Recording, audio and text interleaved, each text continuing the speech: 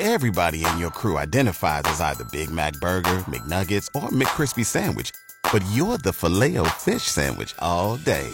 That crispy fish, that savory tartar sauce, that melty cheese, that pillowy bun. Yeah, you get it. Every time. And if you love the Filet-O-Fish, right now you can catch two of the classics you love for just $6. Limited time only. Price and participation may vary. Cannot be combined with any other offer. Single item at regular price. Ba-da-ba-ba-ba. Okay, man, let's turn and burn. Are you not entertained? And here we go. The official radio partner of the Saskatchewan Roughriders. This is the Sports Cage on Sports Radio 620 CKRM. Here's your host, Michael Ball. And wherever you're listening, however you're listening on this January 13th, thanks for making us part of your day. I know you're looking at the calendar going, January 13th, ballsy, it's April 13th. Look outside, I beg to differ. Are you crazy, man? What is going on? Although I know it's not the first time we've had a spring storm, but it is messing with my plans. Supposed to have my son come home for Easter, but that doesn't look like it's going to happen. He'll be affected by it, and you might be too. So check the highway hotline if you're out and about. If you have any road conditions or anything like that, you could text us 936-6262. It's our text line, and it's powered by Capital GMC Buick Cadillac, Saskatchewan's #1 GM dealership. You can call that number too, and we'll update you with the road conditions. You'll be our eyes and ears. We want to get everybody home safe. Don't travel if you don't have to. This show is brought to you by Spreads.ca. Sign up using the code CKRM, and you'll receive free $25 sports bet. So that's cool. Thanks to Spreads.ca for getting on board. All our guests come to you via the Western Pizza Hotline, as they always do, longtime sponsor. Dinner time, game time, anytime. A great time to order Western Pizza. Ask your local Western Pizza location about their specials. So want to thank my operator in tow over there, Colson Schultz, who has been helping us during Rider broadcast last year, and he's now filling in for Zinger, who has had some health issues. Hopefully Zinger's back on the other side of Easter. I know Colson is, because he's busier than a guy who's organizing a one-car parade. He's a busy dude. Also want to thank our program director, Abby White, for helping out behind the scenes, too. Okay, lots going on today. How about from the major leagues of baseball? 7 innings of perfect baseball for Clayton Kershaw, one of the best left-handers of all time. 80 pitches, fans 13 batters. He's got a perfect game on a cool afternoon in Minnesota and Minneapolis, but his manager, Dave Roberts, looks at the fact it was a shortened spring training, looks at the fact he's got an older pitcher, looks at the fact that it's a road game, and pulls him out. Come on, Dave. Baseball's boring. Don't take away what little excitement we got. But he pulls him out. They asked Clayton after the game. Kershaw said, nope, it's the right decision. We're trying to win a championship here. You don't win a championship in Game 5. So Clayton Kershaw, 7 innings of perfect baseball. He was going for the 25th perfect game in Major League Baseball history. Wow. The Regina Pats have caught a break. They are trying to get into the playoffs. They're 2 points back of a playoff spot with 3 games to go, and they were supposed to play back-to-back games in Winnipeg. Now, I'm whining and complaining that my son can't get here from North Dakota, and I'm selfish, so I'm only going to care about me. But how about the Regina Pats? They catch a break. They're going to play on home ice against Winnipeg. So the best team in the league comes in and plays the Pats. It's home games for Winnipeg. So Winnipeg will get the last change. Winnipeg will still stay on the visitors' bench at the Brandt Center, but they'll be the home team. Pats get their same dressing room, their same bench, same fan base, but it is quote-unquote a nice home game, and the teams are going to split the revenue. So pretty good all the way around, because Winnipeg's got a small rink there, the Wayne Fleming, so they'll probably get more fans here for the Pats game. And the Pats get a chance to secure a playoff spot or take a big step on home ice. Now, they got a great team they're playing against, the best team, the Winnipeg Ice. The last time the Pats played the Ice here, they lost 7-0. So let's go out on the Western Pizza Hotline and talk to the chief operating officer of the Regina Pats, Trevor Bunai. Trevor, first time I've talked to you. How are you today, my friend? Hi, Bowley. Thanks for having us on. Doing well. Merry Christmas. We're calling it Christmas in April here, so we're pretty excited about the weekend ahead. Well, gee, didn't you unwrap the gifts early? Like, talk about that. Somebody was smiling kindly on you from above. Like I said, I'm complaining because Mother Nature's screwing up my plans. It screwed up your travel plans, but to your benefit, right? Screwed up the travel plans, and first and foremost, we're a member of a 22-team league here, and we want to make sure that our players and all the players across the league are safe. So, with the previously pending storms coming through the Manitoba region, we got together and we came up with a plan here. I think that really is a win-win-win situation for everyone, including our fan base, as you had mentioned. So we're excited to be previewing a potential playoff match up here over the next couple of games, and all kind of exciting things happening. So we'll get to that in a second, Trevor, but I do want to talk about the behind-the-scenes stuff. So, like, how did that go with the ICE ownership group? They were down with, obviously they're down with what you just said, protecting the kids first and foremost. We've seen a couple of bus tragedies in this province that we don't want to relive, so you don't want to take any chances if you don't have to, right? But in terms of saying, hey, we'll play the games here, they were okay with that as long as we had some sort of agreement on revenue and everything like that?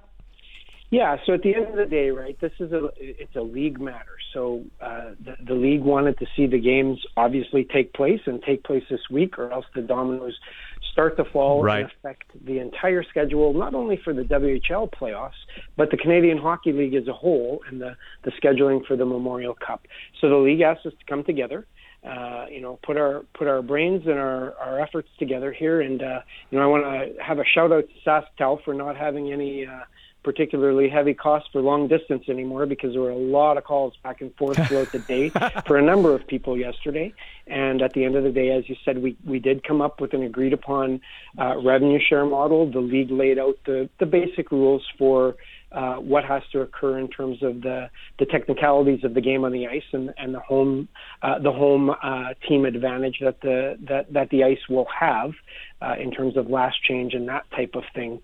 But it was a long process where really it was two teams acting in unison, and it was a unique and in the end exciting experience for us. And I also want to mention our friends and partners at Real, who just held a large concert event last night and are working very hard over the next couple of days to turn the Brandt Center back into the arena that it needs to be for our games on Friday. That's a good point. Not only that, but then they got to staff the event, something they didn't think they'd have, 2 extra dates, right? 2 extra dates, and not only that, but it's Easter, right? Good Friday, as you mentioned, and then our regular season home game finale on Easter Sunday. So lots of balls in the air. So it wasn't really the two organizations, but also our partners at Real that really needed to step up and help us make this all come to fruition. Trevor, I say that I don't know you that well, but I say this tongue in cheek. I'm friends with Sean Semple, but were you guys drinking over there? Like you're going a guaranteed win night on Friday. You did watch the last time the Ice came in here and won 7-0. Like what kind of the good stuff did you guys get into there in the beer fridge? Well, I'm going to be honest with you. That all had to come after the arrangements were finalized and the agreements between the teams, pen had been put to paper. But I'm going to give full credit where credit was due. Sean tabled the idea of a guaranteed win night, and I'm going to be completely frank with you. I had that idea behind my lips, and I wasn't saying it with the coaching staff in the room, and I wasn't saying it to my ownership. But at the time Sean said it, I put a few other things out, and again, ideas out, and again, we really thought it was a win-win, and a win for the fans, because of course our team has a lot on the line already. There was no doubt that there's no additional pressure on the team to win, because we have pressure on ourselves to win and get that, as I said, the potential playoff matchup locked in. So, our fans have been loyal to us all year, both our season ticket fans and our occasional fans. We wanted to take the opportunity to put that out there as a potential situation where we invite all of the people purchasing a ticket for Friday night back into the Brandt Center for next season should we come up short. That being said, we're going in to win, so there wasn't a lot at risk. Well, no, and absolutely. And I think, Winnipeg's got 107 points. Edmonton's got 100 last I saw, so they can't really go up and down in the standings. So I'm interested to see what they ice. I know, like you said, this could be a potential playoff series, so maybe they want to send a statement, or maybe they don't want you to be in the playoffs so they can knock you out and eliminate you. So there's that angle. But, they're coming in here. You guys, I think, probably have to win. You have to get a minimum of 3 points, I would say, but comfortably 4 points, 2 wins, 2 nice wins here would do it for you. And I don't think that's out of the realm of possibility if you guys can get some decent goaltending. But the other interesting angle is this. Connor Bedard's going after number 50. And if he gets, if you're going to get to the playoffs, Trevor, it's no secret, he's probably going to have to get 50 and beyond. In fact, I'm predicting he's going to end up with 52 by the end of the weekend. He sits at 49. But if he gets 50, as I'm sure you're aware, he'll be the youngest player ever in the Western Hockey League to hit 50 goals. That is quite an accomplishment. Definitely is the best junior hockey player in the world right now. So if anything, go watch Connor Bedard chase an unbelievable record. You hit the nail on the head, Ballsy. That is part of the Christmas in July in terms of gifts for the organization here and the fans, right? This could be a historic moment to see the youngest player ever to score 50 goals in the history of the WHL as a league. And, Winnipeg doesn't really want to be on the other side of that. But as you said, 50 isn't the ceiling. 50 is just the next step here. So we're looking for all the team to step up, and we're excited to have our fans be able to celebrate that moment in the Brandt Center right here at home as the visitors, but at home. When Connor sets that mark. So absolutely. I'll tell you what, Trevor. Now, I'd love to see the Pats get a new rink because new's new and it's nice. But that is a great junior rink. It really is. A lot of memories in that building. Going back, I remember 1984 is at the Beach Ball playoff game between the Pats and the Kamloops Blazers with Dale Durkach and the gang. Of course, the 2001 Memorial Cup, the more recent Memorial Cup that was kicked off with the Eagles concert and the whole week that was there. There's so many great memories in that building, so it is fitting that maybe Bedard can add to that memory list. But it is a great rink. There's not a bad seat in the house with that big score clock now, and how you guys incorporate the kiss cam and all that stuff with it. I think it's going to be a great weekend of hockey. And regardless if you make the playoffs or not, depending, this first game could set a nice momentum kind of weekend for the hockey team in terms of a playoff-like feel. Absolutely, and we are looking. We're looking to fill that building with our fans on Friday night. So we invite everyone out again, as you said, guaranteed win night. So how does that work? So how does this work? Yeah, tell us how it works, Trevor. Sorry for cutting you off. How does it work for the guaranteed win situation? For sure. So we're going to keep this very simple for the fans in attendance. Everyone who has purchased a ticket and is in attendance will receive a voucher at the end of the game. Upon leaving the Brandt Center, each person will receive a complimentary or free silver ticket voucher that they can redeem starting next fall for any regular season home game. Now, we do have a few stipulations. It's got to be based on availability when someone comes to our office or at the box office next fall. It'll be based on availability at the time of redemption. However, if you can't get into one game, you can redeem that for another. And it's that simple. We're going to keep it very simple. We're not going to go by category, whatever, of tickets purchased. We're just going to provide everyone with a silver ticket for next year. And and all, in order to get that, the Pats obviously need to come up on the short end, which again we're hoping is not the case. But everyone is season ticket holders now have the option to buy their tickets as of today, and everyone else is welcome to start looking at the ticket availability tomorrow at noon for both the Friday night game, the Saturday night game, and of course our regular season finale matchup for Sunday at 4 p.m. And all those games will be right here in your voice of Pat's Hockey, as we have been for a long time, 620 CKRM with Dante DeCaria. Mr. Bunai, thank you very much for your time, and tell Semple to send me over a case of whatever he was drinking because I want some of it. Maybe we can celebrate the big Friday victory because it'd be sure nice if you could pull it off. Thanks for your time. Have a great afternoon. Thanks. Merry Christmas. Talk to you later. Take care. That's good. Trevor Bunai joining us, the COO of your Regina Pats. We'll have more sports talk in a moment. This is the Sports Cage for Spreads.ca on 620 CKRM. We're talking sports on your way home. This is the Sports Cage on Sports Radio 620 CKRM. And welcome back. It's brought to you by Spreads.ca. Sign up using the code CKRM and get 15 free spins on the slot machine for a chance to win $1 million. All our guests come to you via the Western Pizza hotline. Dinner time, game time, anytime. A great time to order Western Pizza. Ask your local Western Pizza location about their specials. And our text line is powered by Capital GMC Buick Cadillac, Saskatchewan's #1 GM dealership. You can text us 936-6262. A reminder, we will have a show on Good Friday. Yes, we are your source for sports. We're not taking Easter off. I'll be here in the chair on Friday afternoon with a great show lined up. All right, let's get to some sports. We were talking about Clayton Kershaw. In case you missed it, he went 7 perfect innings of baseball, struck out 13, 80 pitches, but his Dodgers manager, Dave Roberts, said, nope, you're out.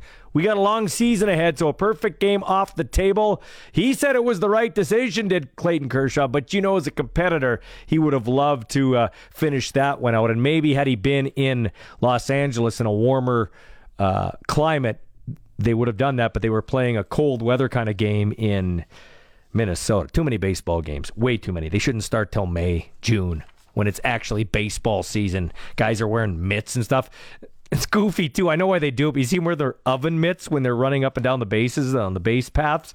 The one guy on the Padres, Kim, he wears 2 oven mitts. It's like he's going to pull some tater totters out of the old oven there. What else can we tell you about? NHL tonight, we've got the Canadiens at Columbus, Rangers at Philly, Kings travel to Avalanche. They're trying to keep their playoff hopes in check. They've kind of been teetering a little bit here. And the Kraken at Jets, much like the Ice and the Pats, postponed due to the weather.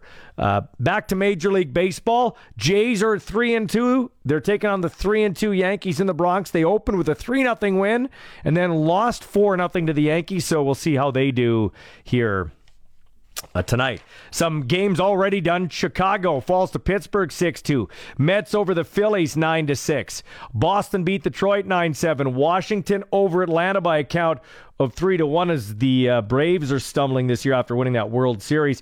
Cleveland Guardians knocked off Cincinnati for the second straight day 7-3. And my Padres fall for the second straight day, this time to San Francisco 2-1. Actually, yesterday, Alyssa Nakken broke another historic barrier. She became the first woman to coach on the field in a major league game in the Giants' 13-2 win over the Padres at Oracle Park. Padres were kind of pissed, too, because they're up big time, and the Giants were bunting even though they were up by like 10 runs.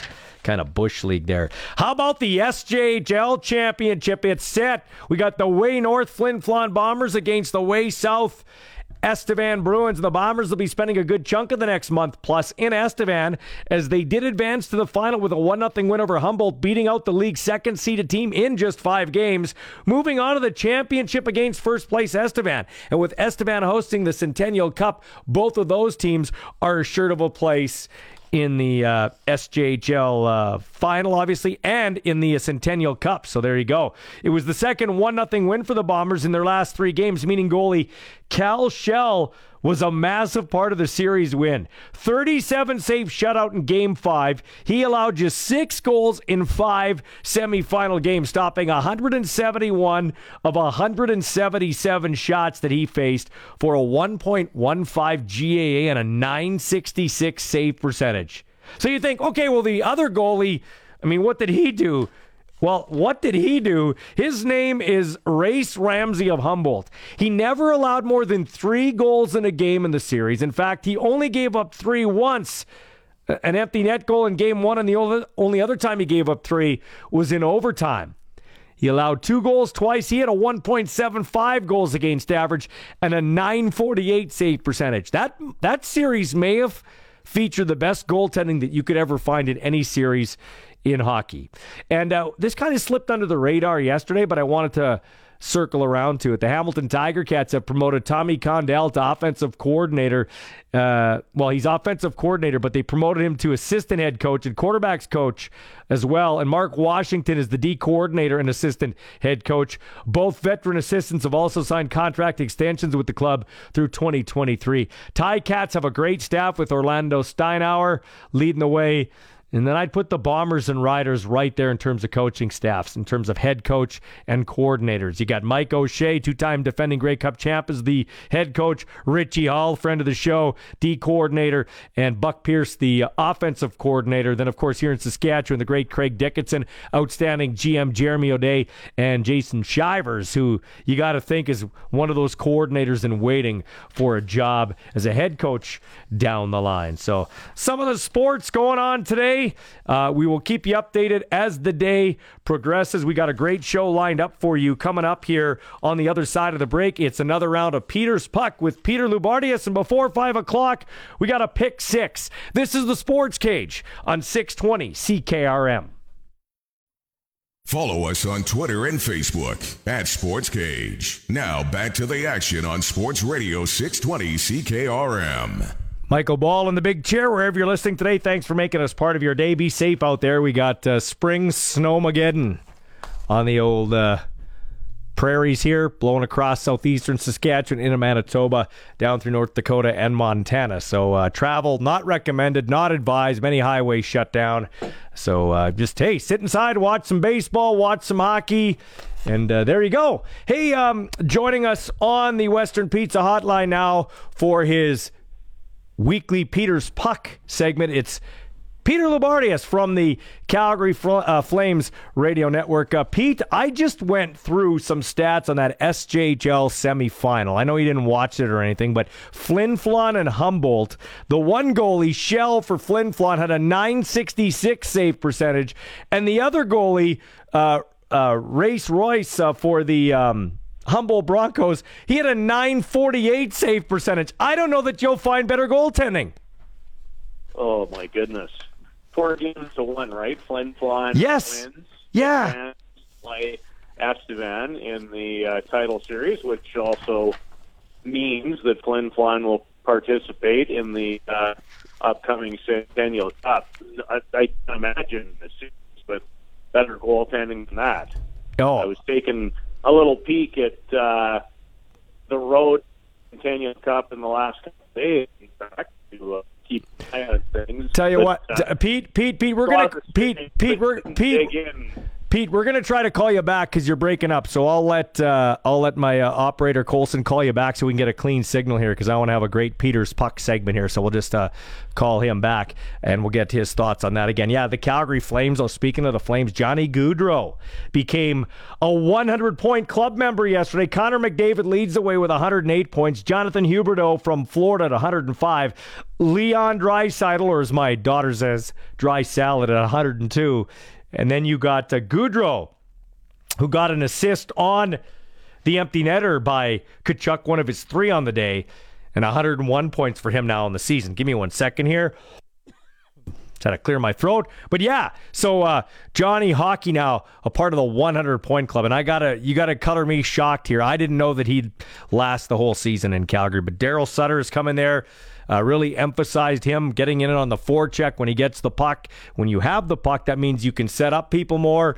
And so Johnny Gaudreau, the 100-point club. We'll get to that with Peter Loubardias in a second. But Peter, just finish your thoughts on that SJHL talk. And I got the kid's name wrong, and I shouldn't. Race Ramsey, the goalie for Humboldt, .948 save percentage, a 1.75 GAA, and he was the losing goalie. The winning goalie had a 1.15 GAA and a .966 save percentage. That's shoot the win board stuff.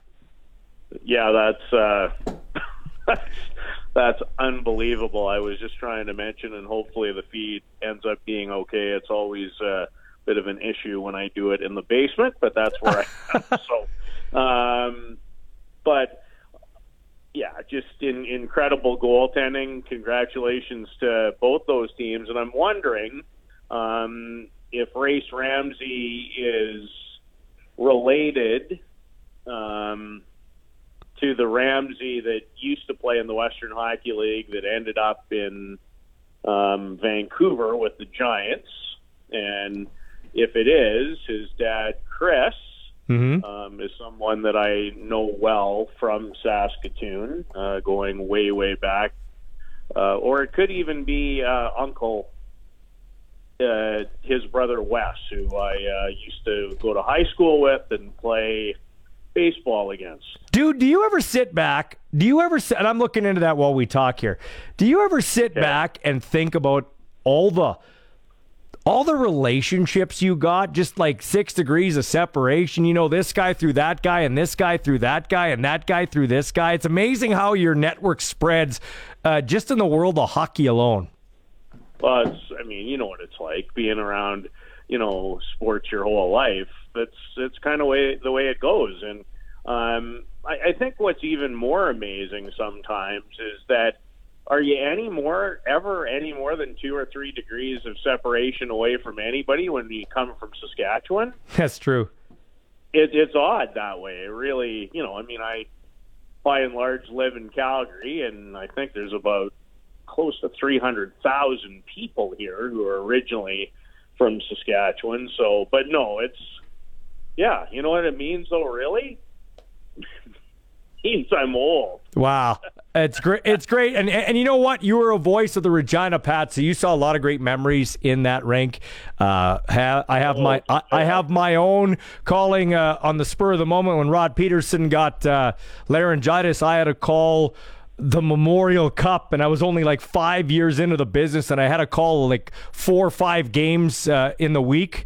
So that was 2001, the most recent one that they hosted, and the year before that they went on a nice run. I was at the 84 beach ball game. Kamloops Junior Oilers and the Pats were playing. That was the Dirt Catch years. So I've had my own memories, but this weekend, the weather sucks for a lot of people, but it doesn't for the Pats. We just had their COO on, and we were talking about how they're going to host back-to-back games against the Winnipeg Ice with the playoffs on the line, and Connor Bedard is 1 goal away from scoring 50. He would be the youngest player ever to accomplish that in Western Hockey League history. That is a memory for the ages.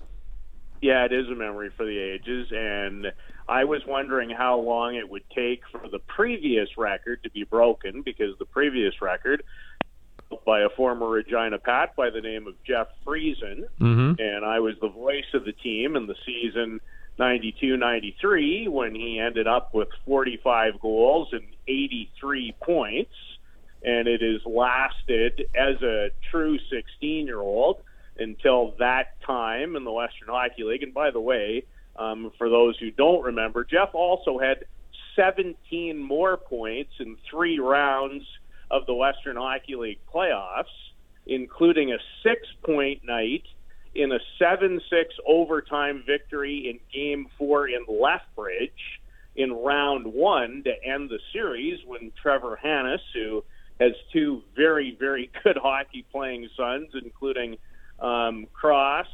who's tearing it up in Portland, scored the game winner. And a nephew that plays for the Montreal Canadiens, right? Clegg is his nephew, I believe. Yes, Cale Clegg, absolutely, whose dad, Jason, was a very good goalie in the league. So, yeah, on the topic of no degrees of separation. Yeah, there you go. Hey, Johnny Gaudreau's in the 100-point club. Color me shocked. Not that he got 100 points, that he got 100 points with the Calgary Flames. I really thought this guy was not gonna stay in the picture with Calgary. You're closer to it than me, but are you shocked, A, that he got 100, A, that he got 100 in a Calgary Flames uniform? This kid is having a great year, man. 101 points now. No, am I shocked? I'd say surprised. Johnny, to his credit, had 2 pretty tough years back-to-back. And this year has applied himself very differently.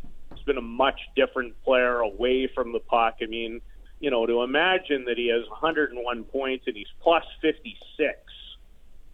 So he has bought in completely to doing it differently. He's had incredible success. I've watched every single game of his NHL career outside of a few when I was ill 5 or 6 years ago, and he's never been better. So And I would say that here's the interesting thing for me, and I said this a lot, Michael, on our own radio station here in Calgary. If he only had 80 points, I'd feel exactly the same way. I really would. For me, it's how he's playing, how impactful he's been, and how consistent he has been. And needless to say, it doesn't, as I mentioned before, it doesn't hurt to play with Elias Lindholm in particular and Matthew Tkachuk, who is now all of a sudden over the 90-point plateau himself. I think you brought this up. I talk to so many people in a week. Sometimes the interviews blend in. You're only doing 6 shows a day. What are you talking about? Yeah, okay. So, but I think you said this. Correct me if I'm wrong. Patrice Bergeron. You've compared Lindholm to a Bergeron, did you not? And yeah. You did. Do you honestly see a lot of his game or Bergeron's game in his? No question. Absolutely no question, and never more than now. He has 70-plus points himself. He's plus 54. The amount of heavy lifting that he does on that line in particular, he scored goals at an unbelievable rate. He's at, I think, 36 now, and he has like 23 of them in the last 32 games. He is truly as smart a player as I've had a chance to watch in the NHL on a day-to-day basis. I'm not saying overall. Mm-hmm. I'm talking about on a day-to-day basis. When coaches tell you that when they show video clips that he is almost never on the wrong side of clips, that it's his clips that you show others, tell you that he's got a little something going on, and that's rarefied air when you talk about Patrice Bergeron. Yeah. But at 27, he's right in that echelon for me. Okay, Peter Loubardias joining us here for his Peter's Puck segment, color commentator on the Calgary Flames radio network. Nobody knows hockey like this guy. So McDavid's got 108, Draisaitl's got 102. Johnny Hockey's got 101. The other guy I didn't mention is Huberdeau from Florida, who doesn't nearly, in my opinion, maybe I'm wrong, he doesn't get the love that he should. This guy, because he plays in Florida where they don't really care, people forget about him. But I've watched a couple Panthers games. What a wonderful hockey player he is. Yeah, he's been a wonderful hockey player, to be honest. Not at this level, but for a long time. And I had a great opportunity back in my former gig to call the Memorial Cup for 8 years in a row. And in fact, the last one I did was 2011 when he and the St. John Sea Dogs beat Toronto St. Michael's Majors in the title game in Mississauga. He had 30-plus points in the playoffs. He was an MVP. Just so smart. And the thing about Jonathan, an unbelievable competitor and just another one of those guys that, when the lights are the brightest, he seems to be at his best. And, it took him a little while to get into this neighborhood, but he's an exceptional talent. He's a very driven guy. And unless he's changed, I haven't spent much time with him for quite some time, but even early into his pro days, just a fine, well-grounded person. He would have been on Canada's Olympic team for absolute sure. There would have been no doubt about that. So the last guy to get 60 goals in an NHL season was Steven Stamkos, 2011, 2012. Ovi got it in 07-08. He's on a tear too. He scored in his 4th consecutive game, giving him 46. But Austin Matthews is 58 goals. What do you like about what you see from his play, watching him play this year? Everything. I think his two-way game has improved greatly, but Michael, I'm not sure anybody releases the puck much better in the sport than he does. And the neat thing about him is, guys can shoot it, and a lot of guys can shoot it, but his ability to change angles when he shoots the puck, how deceptive he is, and most of the time guys can't shoot pucks really well from in tight or in their feet. This guy absolutely launches it from anywhere and does such a good job disguising how he shoots it. Like I said, changing angles, I mean, he's a massive guy.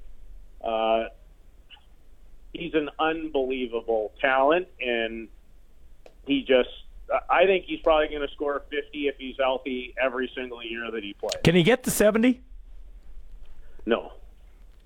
Interesting, because check this out. Only 8 players have scored 70-plus goals in the NHL. Now, Gretzky did it a couple of times. I think 4 times or something stupid. Gretzky? Yeah, Phil Esposito. Yeah, okay. See, tell me if you can get all 8, because I barely got all 8. So you got 2 there, Phil and Gretzky. Yeah, Brett Hull at 86 one year. Yeah. So that's over 70. Yeah, that's 3.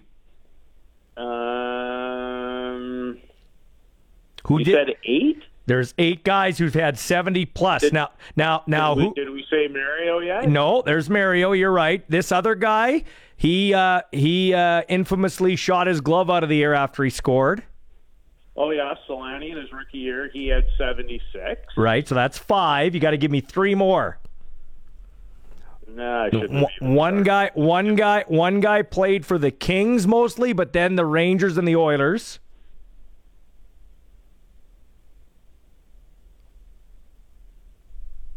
Bernie Nichols. Bernie Nichols, that's right. That's 6. You got one guy. If it was Gretzky, who was he passing the puck to? Yeah, Curry. Yeah. Okay, and then one more who I think might be one of the most underrated superstars in the Mike Gartner? No, not Mike Gartner. He was close. No, this guy played, you remember him from the Vancouver Canucks, but more from the Buffalo Sabres days. He did it in 88, 89, I believe. Oh, Alex McGillman. Yes. They're the only 8 players to have 70-plus goals in NHL history. Yeah, it's crazy stuff. You don't think Matthews can get to 70?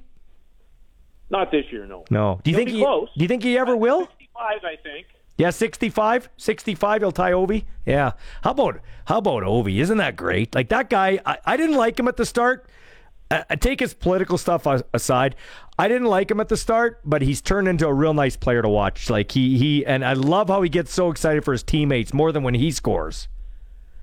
No, he's the one thing I've admired since I started watching him at the World Junior in 2003 is just his passion for the sport. He's arguably the greatest goal scorer. You know, it's hard to compare eras, but as good as we've seen, and he does it year in and year out. He's as powerful, put the puck still to this day right through you. But I've always really admired more than anything about him his incredible passion to play the sport, and I think it's a big reason why, you know, he's been able to do some of the things. I mean, the other is just ridiculous power and skill, and you know, and the crazy thing is, I had a great chat with a former coach on the weekend while I was watching the MAC tournament, and guess what? It's not like every team that prepares for Washington doesn't know where he's going to get it. Yeah. They want to get it to him, and he still gets 50 every year. Unreal. Hey, Pete, this has been fun. I love talking to you. We'll catch up with you soon, okay? Okay, sounds good. Be well. Another edition of Peter's Puck, the color commentator on the Flames Radio Network, the great Peter Loubardias, our own Greek freak, as it were. When we come back, a pick 6. This is the Sports Cage on 620 CKRM.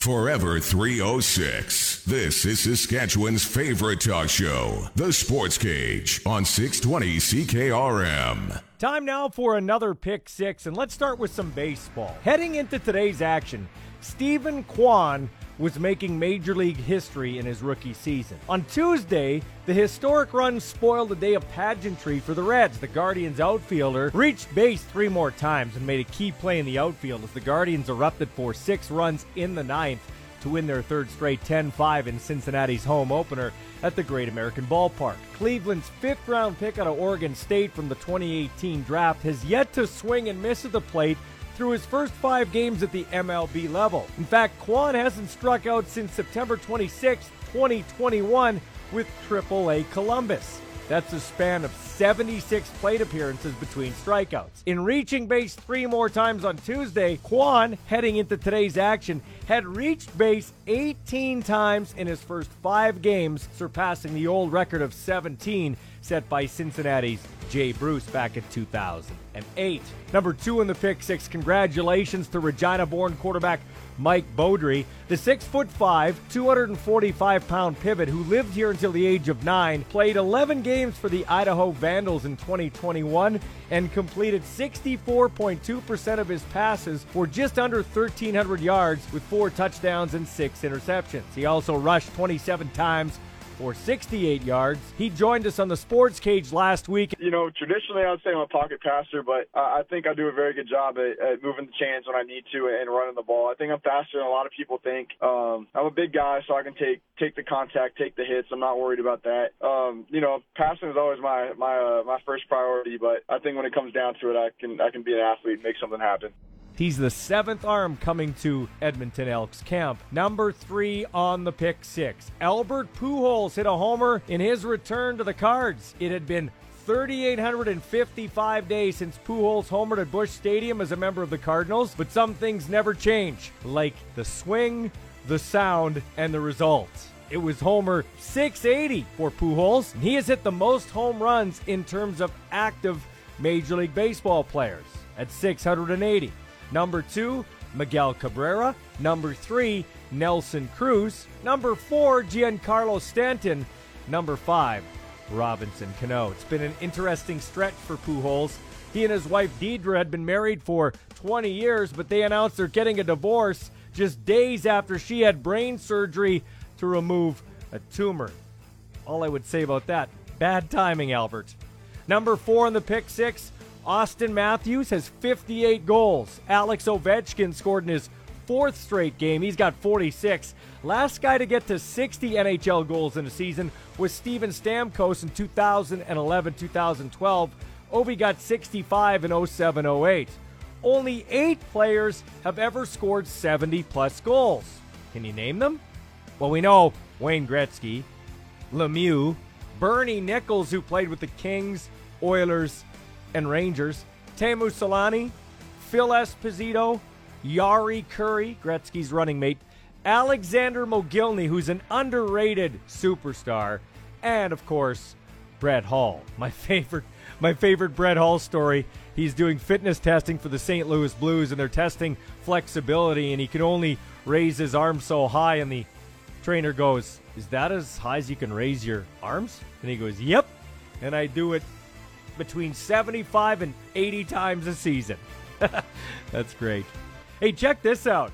Lululemon workout clothes, you know they're not cheap. Well, they've announced an exciting new opportunity. You can save money by purchasing used clothing that some stranger's already done like 150 yoga sessions in. Over the past year, they've tested a resale program for used clothing, and now they're expanding it to all their stores and online. I'm assuming it's going to be in Regina here as well. So here's how it works. They're offering to buy back used products in exchange for Lululemon store credit. The money you get varies based on what you turn in and the condition of those items. Now expect to get around 5% of the purchase price, so roughly $5 for tank tops, shirts and shorts, $10 for hoodies, sweatshirts and pants, $25 for coats and jackets. They're not accepting swimsuits or undergarments. Now, the secondhand items will be thoroughly inspected and cleaned before they're resold, and they'll be graded as either good as new or gently used. The prices for used items will depend on condition, but don't expect steep discounts. Most of the used stuff on their website is still less than 50% off the new price. That's crazy. So, what's the deal? Are they facing supply chain issues and therefore a lack of product? Do they even realize their stuff is overpriced? And I'll tell you this right now. I am not wearing used Lululemon clothing unless it comes from Ryan Reynolds, Katy Perry, Carrie Underwood, Shania Twain. That's it. Forget it. I am not. Now, if I get into their Lululemon, I'm never washing it again. And number 6 on the pick 6 has nothing to do with working out or sports, although after you have Easter candy, you probably should work out. The average person, they say, discovers their favorite candy at the age of 11. But what exactly is a good piece of candy? Well, here at the Sports Cage, we have the answer. Here are the top things that make the perfect piece of candy. It masks the stench of booze. It's fun to suck on. You went there, bro, not me. It's located in the section of the store labeled edibles. Another thing that makes a perfect piece of candy. It keeps its flavor more than 3 seconds, which unfortunately rules out those sweet and sour gums that you find at every rink in Regina. And the top thing that makes something a perfect piece of candy, it's not black licorice. Yuck! Ugh, it's gross. If you eat black licorice, you eat body parts too. I'm sorry, but that's just the way that it is. We'll be back with more of the Sports Cage, brought to you by our friends at Spreads.ca on 620 CKRM. Time to talk NHL. Now back to your favorite sports talk show, The Sports Cage on 620 CKRM. Michael Ball in the chair. Thanks for tuning in to the show, brought to you by Spreads.ca. And they got a great deal right now going on at Spreads.ca, if I can get to it in my paper here. Lots of sponsors getting out of the show here. Sign up using the code CKRM and you'll receive a free $25 sports bet. We'll be talking NHL in about a half an hour with Farhan Lalji. I'm going to ask him, has Bruce Boudreau done enough to be the head coach of the Vancouver Canucks going forward? All our guests come to you via the Western Pizza Hotline. Dinner time, game time, anytime, a great time to order Western Pizza. Ask your local Western Pizza location about their specials. And let's head out on the Western Pizza Hotline right now, and we're going to talk with running back for your Saskatchewan Roughriders, Jamal Morrow. How are you today, Jamal? How's it going, man? I'm enjoying that stuff. How are you? I'm doing great. Now, where do I find you today? Where are you?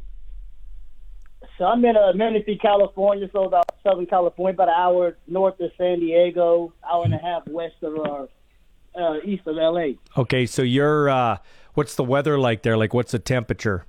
I mean, I was listening to the reports. I'm like, there's nothing close. So we got it's like 70 degrees Fahrenheit here. So yeah. I don't know what that is compared to Celsius. About 20. Definitely.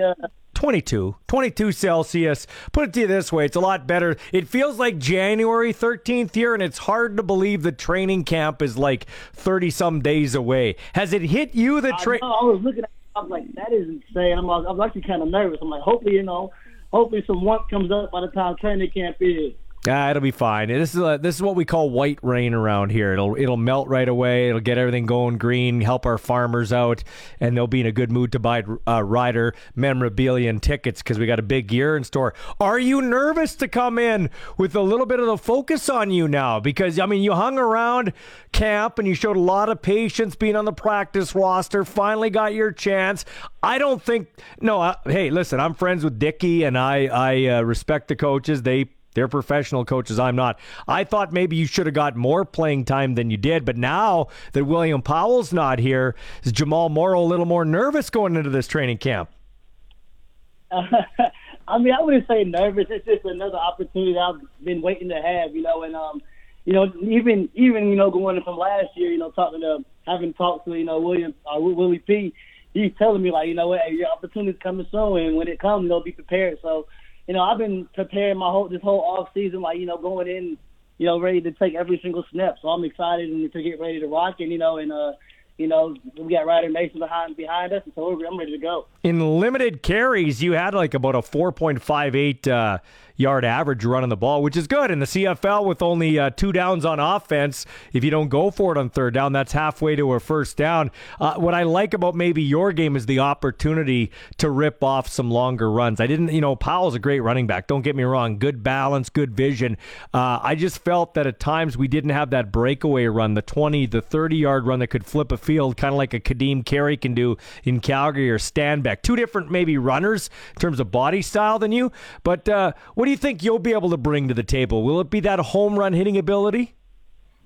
Absolutely. I mean, that's what I model my game after. I want to be able to be the person, any time I touch the ball, there's an opportunity for us, to take advantage, and it's a big play. So I've always had that, in my game, and I'm super excited, to have this opportunity and just ready to go. Honestly, I'm just ready to go. Opportunities like this don't come too often, so it's all about just, preparation. I'm getting the body best shape as possible, and I'll be, by the time camp comes, I'm ready to rock. So when you put a receiver back to return punts or kickoffs, it's a little different for them because a lot of times they're out in space. They're in a waggle in the CFL from the slot, or they're as a wide receiver in a stationary position, so they're not in a maze of bodies. So it's actually kind of a nice transition to see a guy like you go from, a kickoff returner / punt returner to running back. There's not much of a difference there in terms of, you get more of a run-up, I guess, in the return situation, but you're still going through a maze of players, so that's kind of an easy transition for you.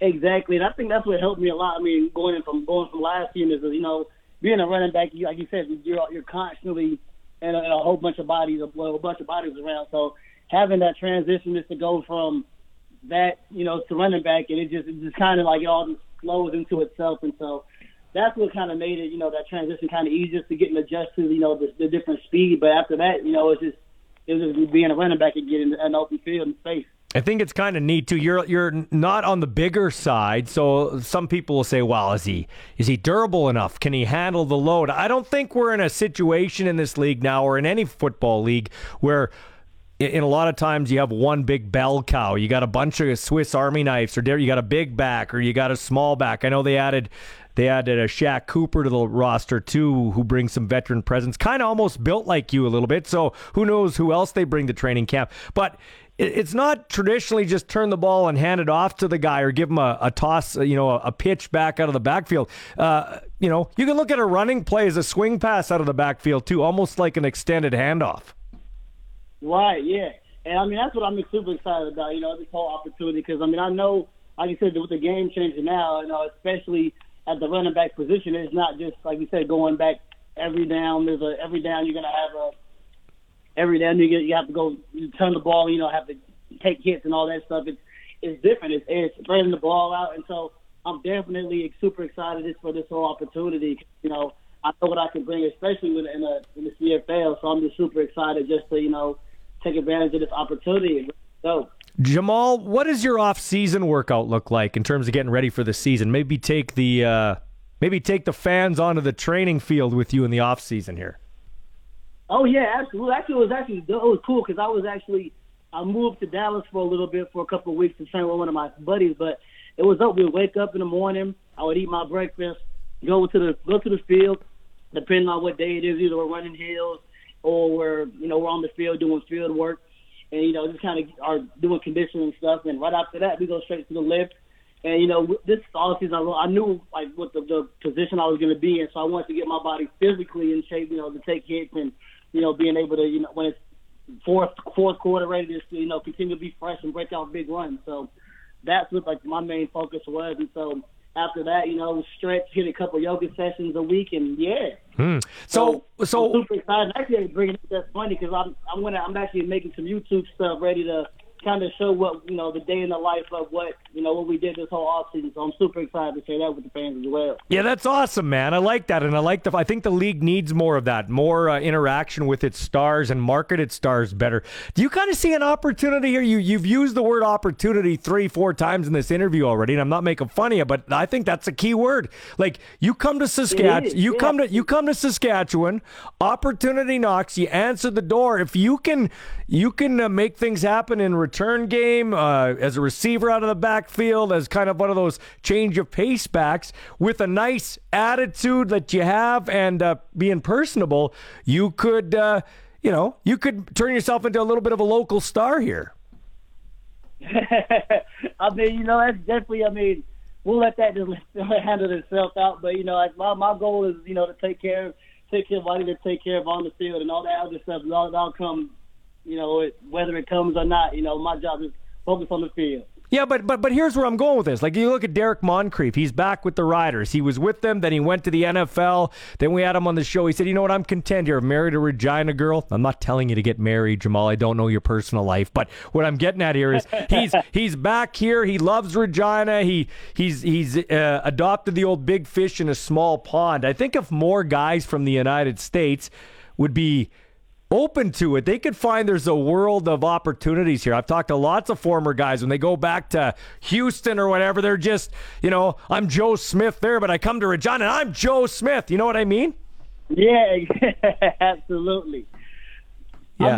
I mean, definitely. I mean, like I said, I'm definitely open to that, you know. And I seen what Moncrief's been doing, and so I mean, definitely, and I've heard multiple stories about that too. Actually, talking to some guys who actually have came back, and you know, they say like they absolutely they love it there, you know. And it's just so I mean, I'm not opposed to that at all. I'll tell you that. Well, you want to make some waves on the field and take care of business for sure. Now, you mentioned breakfast. What's a good breakfast for Jamal Morrow? Come on, let us know. What are you eating in the morning? I mean, it honestly depends. Like if it's a early morning, I eat super light breakfast. Give me a banana, some peanut butter, and with some oatmeal, we'll call it a day.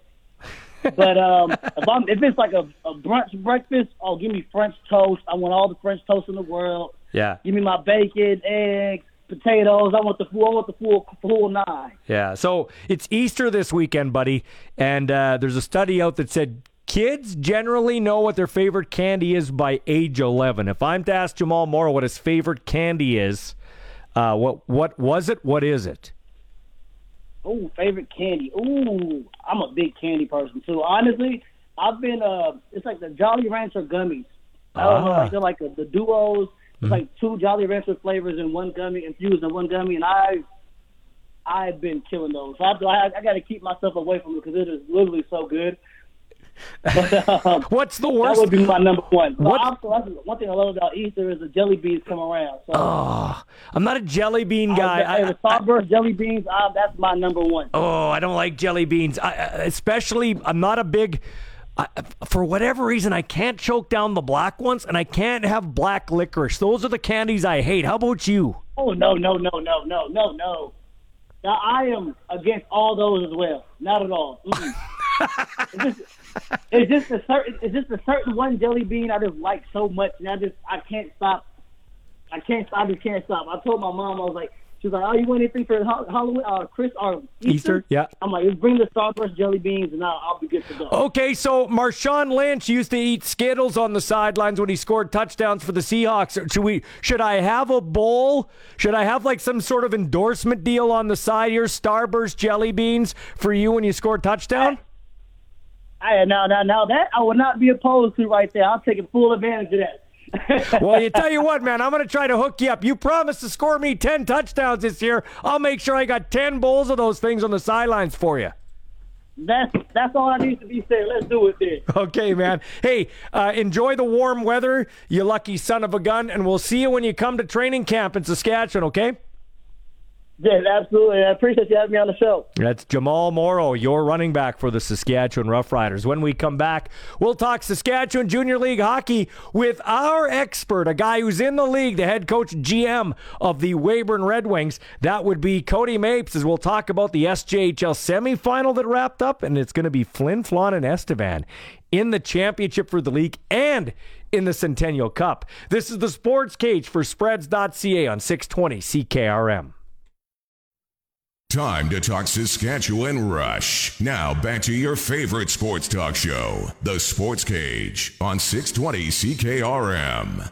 And this show is brought to you by Spreads.ca. Sign up using the code CKRM and get 15 free spins on the slot machine for a chance to win $1 million. Time to talk SJHL playoffs with our friend Cody Mapes, the head coach and GM of the Weyburn Red Wings, our SJHL analyst and expert. I'll tell you what, man, that was a goaltending series between Humboldt and Flin Flon, and Shell was better than Race. What a great semifinal that was in terms of goaltending. Yeah, no, definitely. You can't fault either of those guys for any of the games. You know, it's Ramsey gave Humboldt his the best opportunity to win, and you got two games I think that ended up 1-0. That series could have been 4-1 the other way too if Humboldt could have found a way to get that offense going. But Cal Shell since Game 3 of the playoffs has probably been the difference for that team. Has he played above what you'd expect from Cal Shell? Like, just check this out here. He allowed just 6 goals in 5 semifinal games, stopping 171 of 171 shots for a 1.15 goals against average and a save percentage of .966. Like, that's otherworldly. That's playing above your skis. But is he a pretty good goalie normally? Yeah, no, he's definitely in the top half of the league for the starting goalies. Ramsey was probably the best guy in the league throughout the regular season over the 58 game season. But you kind of got to get hot at the right time, and Shell's obviously done that. He is a real good goalie, but I think you kind of answered your own question when his save percentage is .960, whatever it was. That's pretty impressive. Humboldt's goalie, like you talked about, Race Ramsey, never allowed more than 3 goals in a game in the series. In fact, he only gave up 3 once. There was an empty net goal in game 1, and the only time he gave up 3 was in overtime. So when you play that well and you're the goalie that loses with stats like that, that's like he had a .948 save percentage. Yeah, like I said, it's shocking to me that Humboldt's offense kind of stumbled a little bit because they, like I've talked about the whole time, they're loaded up and good on Cal Shell to be able to handle it. But if anybody would have said that Race Ramsey was .950 or .948, I think everybody would have been putting their money on Humboldt to win no matter who they were playing. Is this an epic series we're waiting for here? I mean, you got way north versus way south. The Bombers are going to be spending a good chunk of the next month plus in Estevan because they'll get to go to the Centennial Cup regardless of how this SJHL championship goes. And for that reason, could it be like a real fire wagon exciting? Because both teams are playing with house money here. Yeah, you know what? It depends how you look at it. I mean, there's Estevan is always known they're going to be in, but there's something to be said for you want to hang that SJHL banner. And I mean, it's not. I don't think you want to look at it in the sense of like, hey, we're going to the Centennial Cup anyways. It's these teams could end up with one team could end up hanging nothing, and I think it's still about it's about hanging a banner at this point right now, and I don't think anybody wants to go into it half-hearted, thinking that they've got to pass into the national tournament and maybe end up empty-handed with nothing at all. So it's going to be a real good series. It's over the last couple of weeks. It's the 2 best teams over the last couple of weeks anyway. So it's good to see a couple teams get hot and it'll be a real good series. Be neat to see if Estevan can match Flin Flon's home ice advantage. Like, you know what I mean? Flin Flon's got the older rink, but the fans show up there. 8,000 people live in the Flin Flon area, and they show up there banging things, throwing moose legs. And you got Estevan, kind of a transient town, but they heat up in terms of fan support when the playoffs get there, and they've got the nice rink. Yeah, definitely. I mean, it's Flin Flon. Everybody knows what Flin Flon's all about. But when Estevan puts 2,500 people in that rink, it gets rocking pretty good. But it'll be good to see. I think Estevan's got to make sure they take care of game 1 and 2 because as we've seen, if Flin Flon can split on the road, they're tough to beat. So, Cody Mapes, when you look at this. When you look at this Flin Flon Bombers team, it's not like you're going to Florida. Like I talked to Mike Reagan about this. It's hard to attract people to come up there. I know they got people from Alaska and Quebec, but it's tough to get people to come play in Flin Flon. So how impressive is it as a rival coach to see a team, their 3rd trip to the final in the last 5 seasons? No, it's good. They've done a good job there. When you've had, I guess, winning breeds winning kind of thing. If you win, it's guys want to come. If you have, scholarships that you're putting out, guys want to come no matter where you are. I don't know if a guy coming from Quebec would know the difference between Flin Flon or Humboldt or Weyburn or wherever they are anyways. Mm-hmm. So, I mean, once they get there, it might be a little shell shock. But, no, it's, if you have success with scholarships and have success with winning, it kind of helps breed itself a little bit. And, that's what they've done there over the last 10 years or so. How do you build it there under Cody Mapes now? Like, how do you you just said it. A guy from Quebec wouldn't know whether he's going to Weyburn or going to Flin Flon.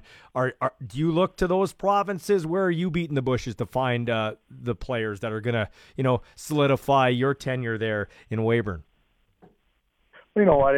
I think the biggest thing for us right now is to make sure we're getting our guys scholarship looks, which we've done a great job of over the last year here. Mm-hmm. We've got probably 4 or 5 guys that we think over the next 2 years could be Division I players. And so that's going to help in itself. I mean, next year being a year older, being able to return everybody, that's going to help in the win column for sure. And as you start to do that stuff, it helps recruiting.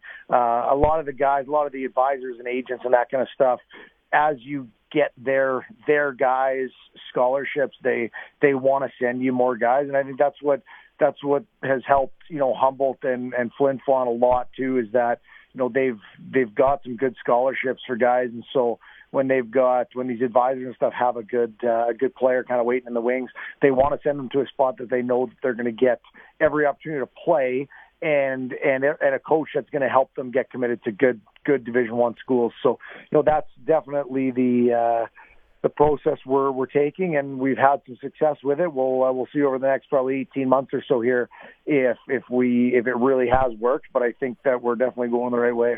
So let's see if you're going to look at this final in red and white glasses, or you can stomach, saying that Estevan will win the series. Do you think Estevan wins this series? Who's got this series? I think it's Estevan. I think it's Estevan I think it's going to be quick, actually, probably 5. Really? Do you think it's the fact that they've had probably the easiest travel and the easiest path? Easy's maybe not the right word, but things have gone their way the first couple of series. They have, yeah, and I just think that the thing that probably was beneficial to Flin Flon in the Humboldt series was they were so much bigger and stronger than Humboldt. Humboldt was a very skilled team. Well, now they're going to play Estevan that is full of major junior guys. They're big, they're strong, they can score. They're everything Humboldt was, but they're 30 pounds heavier and they're about 6 inches taller. So I mean they're pretty good, and it's goaltending could very well be the difference. If Cal Shell runs .960, then the series might be 4 games the other way. But I think that Estevan's going to have a little bit more success dealing with Humboldt or with Flin Flon's size and their defensemen there. So. As always, Cody, thanks for the insight, man. I appreciate it. Anytime, Ballsy.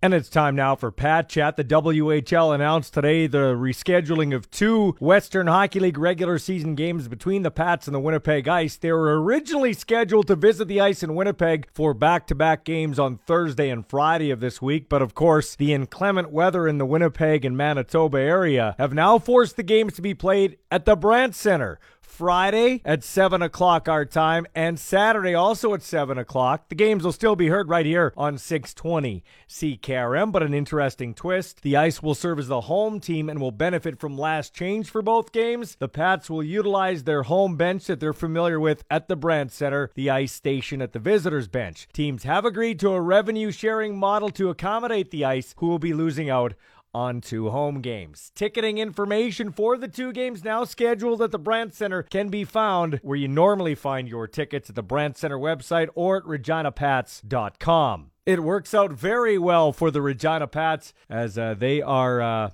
going to get 2 home games they didn't think they'd get in a quest for a playoff spot, as they're 2 points out with 3 games to go, and now both of those games against Winnipeg at the Brandt Center. That's Pat Chat for Kevin's Marine. Make the most of summer with a boat or pontoon from Kevin's Marine in Fort Qu'Appelle.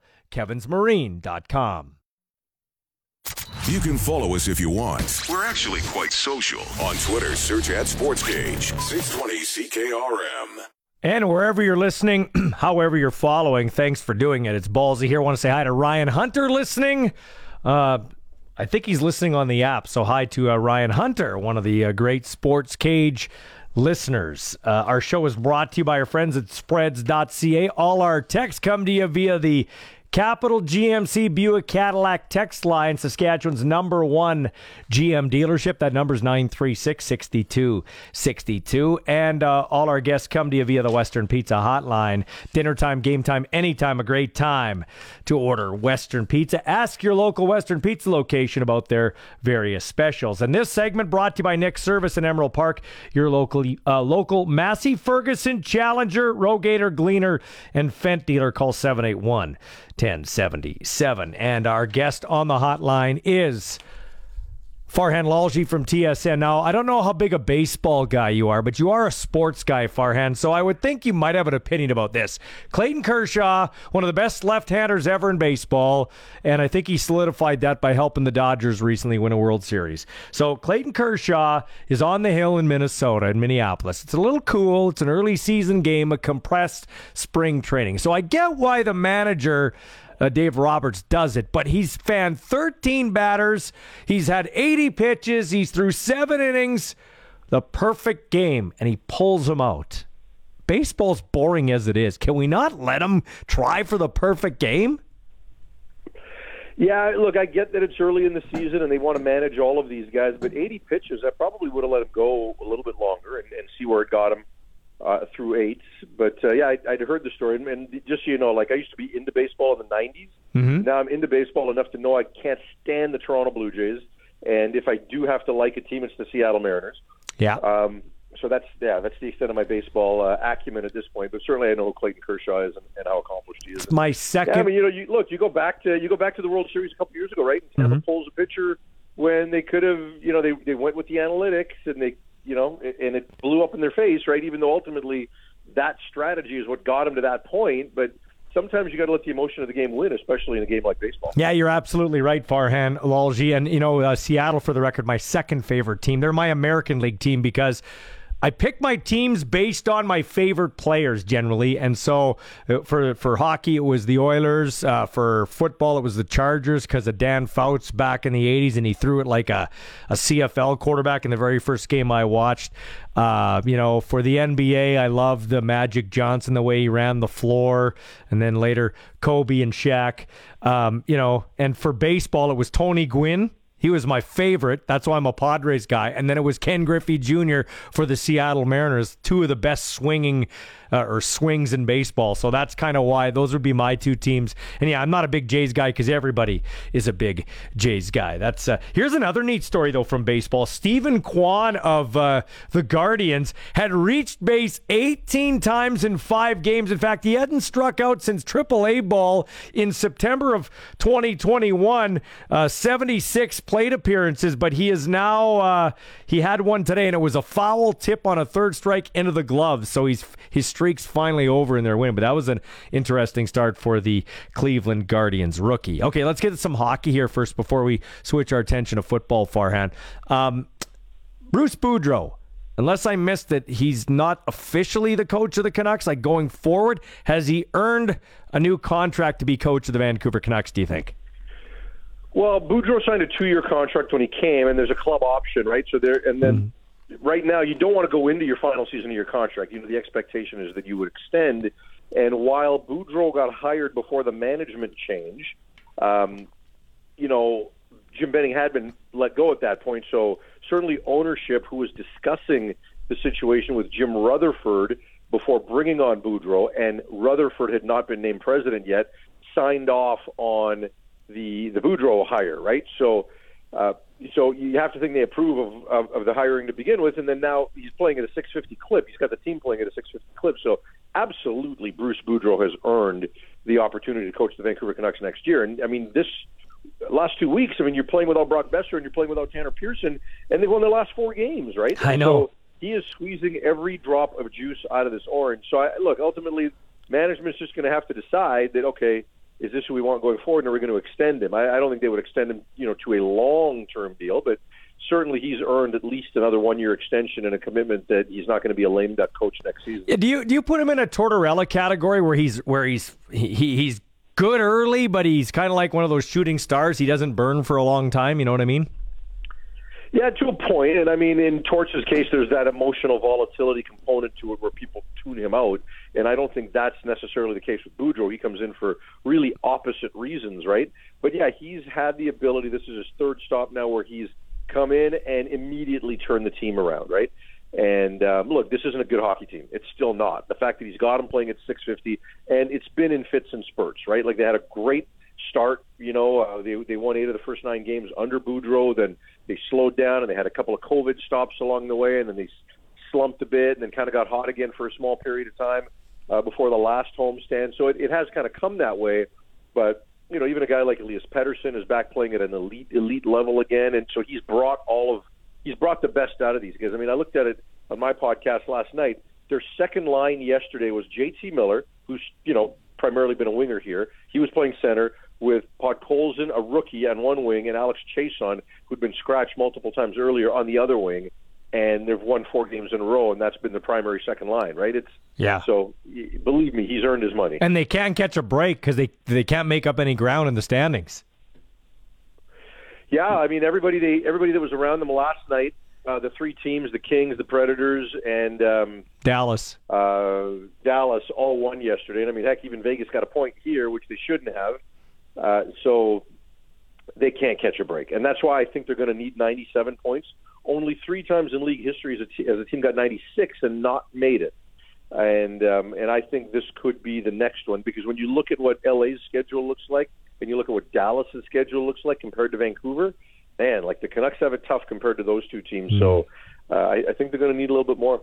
All right, Farhan Lalji joining us here from TSN. He has got his hands on lots of different sports. Let's talk a little NFL here. Derek Carr gets an extension, 3 years, $121.5 million. Now, I think he's going to average around $40 million. But when you consider last year, that terrible drunk driving thing with Ruggs, you had the John Gruden stupidity. So you got a kind of a, I don't want to say lame duck coach. Bisaccia comes in there, and he's an interim coach, so you got that situation. Waller, maybe his best offensive weapon, was out for a good chunk of the season, and he still gets them to the playoffs.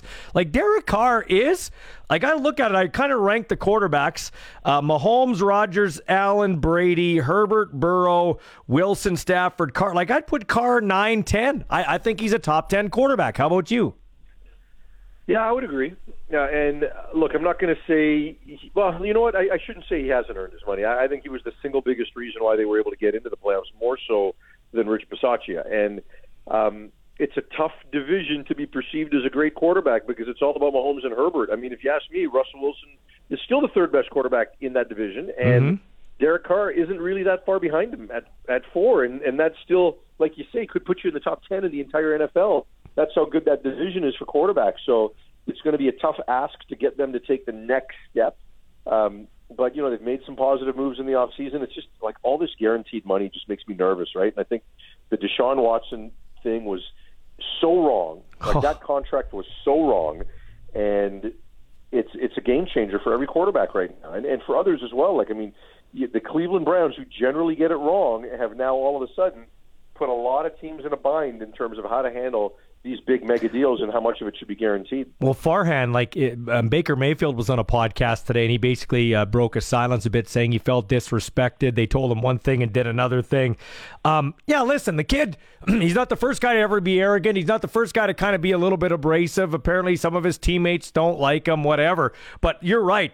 They give a $230 million guaranteed contract to a guy that hasn't played over a year and has a lot of off-field stuff, but yet Baker Mayfield needs to learn a lesson and be humble. That is the funniest thing I've heard people say. On one side, this guy gets guaranteed, and the other guy, because he's cocky a little bit, he has to be humbled. But where do you think this is Baker going to end up in Seattle? Like, where's he going to land? He can't stay in Cleveland. No, he certainly can't. Just like Jimmy Garoppolo can't stay in San Francisco no matter what they say. And these guys lose value.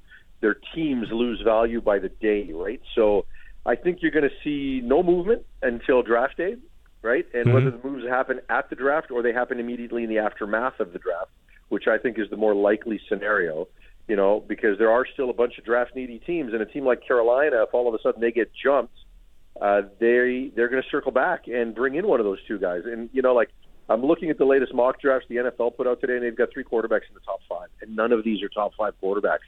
Like, it's so bad, and I look at it, and I've always said that players get so overvalued at the position because of the desperate need, right? And you got Malik Willis, and, I've said before that he needs to thank Patrick Mahomes, because Mahomes hit such a big home run that no other general manager wants to be Ryan Pace again, right? Like, you don't want to be Chicago Bears GM who says, okay, we're not going to take him, we're not going to take Watson, we're going to take Mitch Trubisky, right? And compare floor and ceilings. right? So even though Malik Willis has a really high ceiling and a really low floor, nobody wants to miss out on that potential ceiling, and I don't even think he's anywhere close to Patrick Mahomes' level. But there's such a need, he's going to get elevated. Kenny Pickett should be like below Mac Jones, and Kenny Pickett is going to get elevated, right? And I think who's the other one? Matt Corral. I think they had him like in the top 5. Yeah. So, and I like Matt Corral a lot. I like him. I like Desmond Ridder. Like if I'm the Seahawks, I should be picking one of those two guys at 40, right? Mm-hmm. But the way you look at it now, it only takes one, and somebody's going to trade up, and somebody's going to trade up. And I go back to Goff, Jared Goff, and Carson Wentz. Their year. Neither one of them had a top 10 grade at the end of the season, but some teams fell enamored, others got desperate, and 2 teams traded up crazy amounts of draft capital to get those guys at 1 and 2. And where are they now? They are where their projections were at the end of the season, as opposed to what the draft looked like, right? Dwayne Haskins, Daniel Jones, all those guys got elevated because teams were desperate. Baker Mayfield, number 1 overall, desperate. And this is what's going to happen with this year's draft class. This is Farhan Lalji for a couple more quick questions here. He'll join us again on Good Fridays. We'll have him on for a couple of times this week. I want to get more into the XFL on Friday and what could be going on there. In terms of, you talked about analytics and in baseball.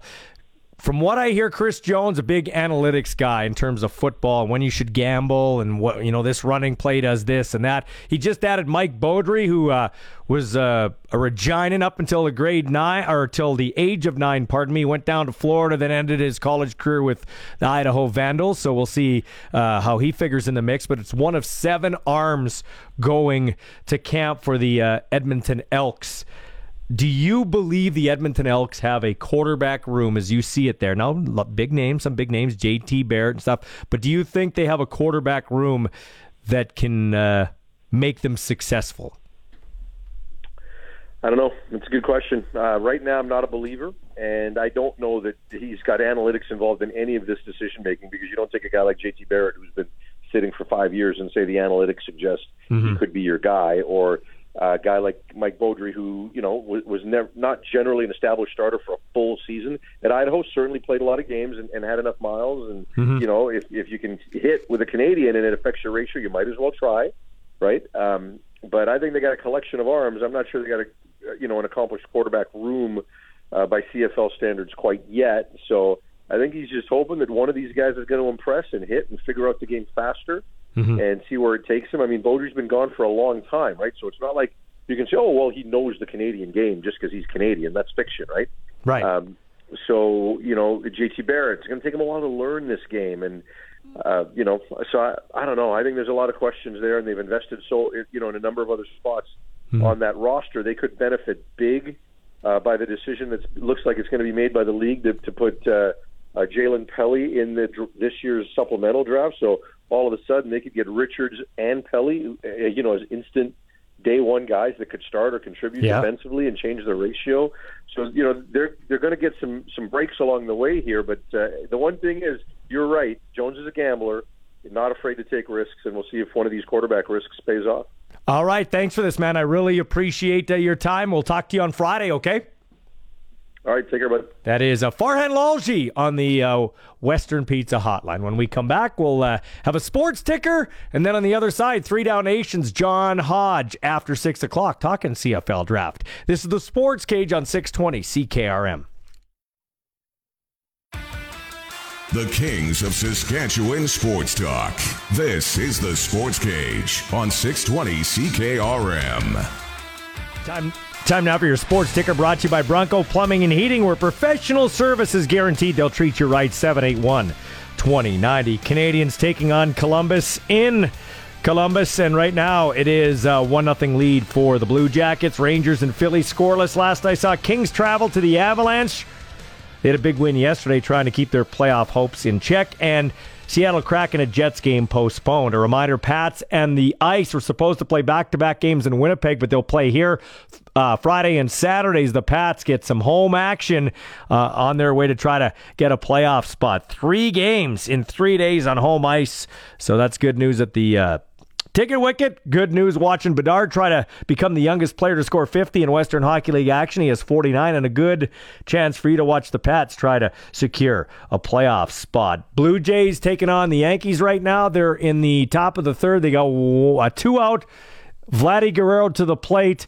Somebody on second base. I think it's Bichette, and it's 1-0 for the Blue Jays. Speaking of baseball, it had been 3,855 days since Albert Pujols homered at Busch Stadium as a member of the Cardinals, but some things never change, like the swing, the sound, and the result. And now it's Albert Pujols. In the air. Out to deep left. It is gone! Welcome back, Albert! It's like you never left! Yeah, Albert Pujols, home run 680. And that universal DH rule is great for that reason right there. It keeps long ball hitters like Albert Pujols, who can't do it in the field anymore, in the game longer. And hey, anytime you get some runs, it makes it exciting. That was our Sports Cage clutch performance of the night yesterday, and I gotta mention too Alyssa Nakin. She's an honorable mention. She broke another historic barrier on Tuesday, becoming the first woman to coach on the field in a major league game in the Giants' 13-2 victory over the Padres at Oracle Park. Giants beat the Padres today to take 2 of 3 from my San Diego squad. They beat them 2-1. And yeah, like I said, the Blue Jays 1-0 lead over the New York Yankees in the third, and Vladdy Guerrero's just hit one over the fence. So Vladdy Guerrero knocks a 2-run dinger to left center, and the Toronto Blue Jays, who open up the series in the Bronx with a 3-0 win before losing 4-0 yesterday, are at it again. They're up 3-0 with the long ball there. A 2-run shot from Vladdy Guerrero as he puts his index finger to his lips, telling the fans in New York to be quiet. His third home run, second one in the ball game. I guess he hit one earlier. So 2 homers for Vladdy Guerrero Jr., picked by many to be a 60 home run hitter this year, and if he did that in the process, become the AL MVP. And he just puts on that cheesy blue home run jacket, kind of gaudy like the Masters jacket. Yeah, the Jays got a little cockiness to them. They're feeling it right now, 3-0 in New York. When we come back on the other side of 6 o'clock news, John Hodge from 3 Down Nation, his breakdown of the CFL draft coming up. This is the Sports Cage on 620 CKRM. You're listening to the radio home of the Saskatchewan Roughriders, the Sports Cage on 620 CKRM. And wherever you're listening, thanks for making us part of your day. Hopefully you're safe with this spring snowstorm blowing through the prairies, probably wrecking some of your plans. Help the Regina Pats out. They're going to have 2 home games here back-to-back against Winnipeg instead of being at the Wayne Fleming in Winnipeg against the best team in the Eastern Conference. So that's good as the Pats try to get a playoff spot, and they've guaranteed a win on Friday. I don't know what they're drinking over there, but like they lost to the Ice 7-0 the last time they played them. But it is a guaranteed win night. If not, the Pats will, they don't win, they'll give you a free ticket to a game of your choice based on availability next season. All our guests come to you via the Western Pizza Hotline. This show is brought to you by our good friends at spreads.ca. And yeah, let's head out in the Western Pizza Hotline. Wait a minute. No, wait a minute. When we were in the 6 o'clock news, we got a message on our answering machine from Old Man Winter. He called us here on the Sports Cage. My producer, Colson Schultz, taped it. Here's what Old Man Winter had to say. You're not going to believe it. You're not going to believe it. Well, hello out there, whippersnappers. Old Man Winter here. Forgot about me, didn't you? The last I heard, you all were out there having a good old time in those balmy global warming days, weren't you? Yeah, it's easy to forget about the old people, but the thing is, we don't forget about you. No siree, Bob. We sit in our rooms biding our time, and then whammo, we freeze you out of the will. You think you got it tough now? Well, don't hold your breath. I've got some bad stuff up my sleeve for you ungrateful little losers. Wait until you slip on your sidewalk and feel my icy fingers on your spine. You'll wonder if you can get up. And then maybe you'll feel bad about how you treated an old man. But then it'll be too late, because I'm Winter. I was here long before you people, and now I'm after you. And tell global warming to stay the hell off of my yard. He's in a bad mood, isn't he? Old man Winter is in a bad mood. Look what we're left with. It feels like January 13th, damn it. Let's try to heat things up here on the Western Pizza Hotline. John Hodge from 3 Down Nation, the great website that has their fingerprints all over the CFL, joins us. Now, John, you have a 204 number, so are you in Manitoba? Is that right? That is correct. You're in Winnipeg? I'm a couple hours west of Winnipeg, so a little closer to Winnipeg than Regina, but I'm right here in this storm with you guys. Yeah, so is it pretty bad where you are? It's pretty bad. It's been more wind than snow. There's spots on our deck that have collected nothing, and then you look over, a couple feet, and there's 8 inches of snow from the drift. So we'll see how it comes down. It's hard to tell because again the wind is kicking everything up. So there's bald spots, and there's deep ruts. There's deep areas where it's collected. So it's certainly interesting, and the forecasts say this is it for the next 24 hours. All right, so what it looks like. We'll see how it goes. John Hodge from 3 Down Nation joining us. Thanks for your time, man. So let's talk. You on 3 Down Nation did a great job on your mock draft prediction here. You got the Elks taking linebacker Tyrell Richards from Syracuse. That should be a no-brainer. He looked pretty good. He looks like he's the real deal. Yeah, I mean, to me, this is a perfect fit. I mean, Chris Jones, head coach and general manager, covets versatility, athleticism, and length above all else. And Tyrell Richards at Syracuse didn't play this past season, ran into some off-field issues, but that's not going to bother Chris Jones. Nope. He wants the size, he wants the athleticism, and that's what Richards has in spades. 6'4", 232 pounds. Ran really well, 4.6 40-yard dash, and he was kind of an on-ball linebacker, kind of an edge rusher at Syracuse, but he could learn to play well at the CFL. He could play Mike. He could even play safety. And if you've got a guy who you can plug almost similarly to how Chris Jones plugged Toby Antiga with the Riders back in the day at defensive end, at linebacker, at safety. His high school coach even told 3 Down Nation that Tyrell Richards is a good punter and kicker. So if you're a guy of again, his size, stature, athleticism, who can do 3, 4, 5 different jobs, to me, that reeks of a Chris Jones draft pick, and I'm confident that Richards will be the first player off the board on draft. Well, what reeks of a Chris Jones draft pick is the supplemental guy, former UFC Dinos D tackle Jamin Pelly, who has carried the ball from time to time with the Dinos. Very stout in the middle there. He's an athlete. He's a building with feet. Dude's got his own area code. They could have a 1-2 punch right day one there. Yeah, you never know. I mean, Jamin Pelly, that news came out just today with the report that he'll be involved in the supplemental draft. I was confused because the rule is, according to CFL regulations, the draft list is set 21 days in advance. Well, we're currently 21 days out from the draft on May 3rd.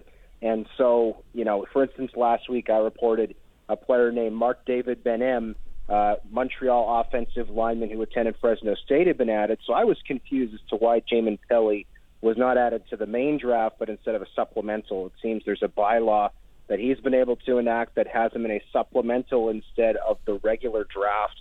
But you raise an excellent point. If the Elks really feel like they need tackle or a help at defensive tackle and a player who can do a few different things, which they do, they need some young talent there at their defensive tackle spot, where I believe they'll start former Rider Mac Henry, then you never know. Maybe they bid a first-round pick and they end up with Tyrell Richards and Jamin Pelly. You could certainly do a lot worse in a draft than those two. This is John Hodge from 3 Down Nation, one of their excellent reporters. So you had the Red Blacks taking D lineman Deontay Knight out of Western. That's no shocker. Jalen Philpott from the UFC, one of the Philpott twins, of course. They're sons of Jalen and Tyson, sons of former BC Lions, Saskatchewan Rough Rider. The list goes on and on. Corey Philpott, great running back. So they come from good stock. Now, I'm not questioning their talent at the U Sports level because I've called Rams games, so I know very well what these guys can do.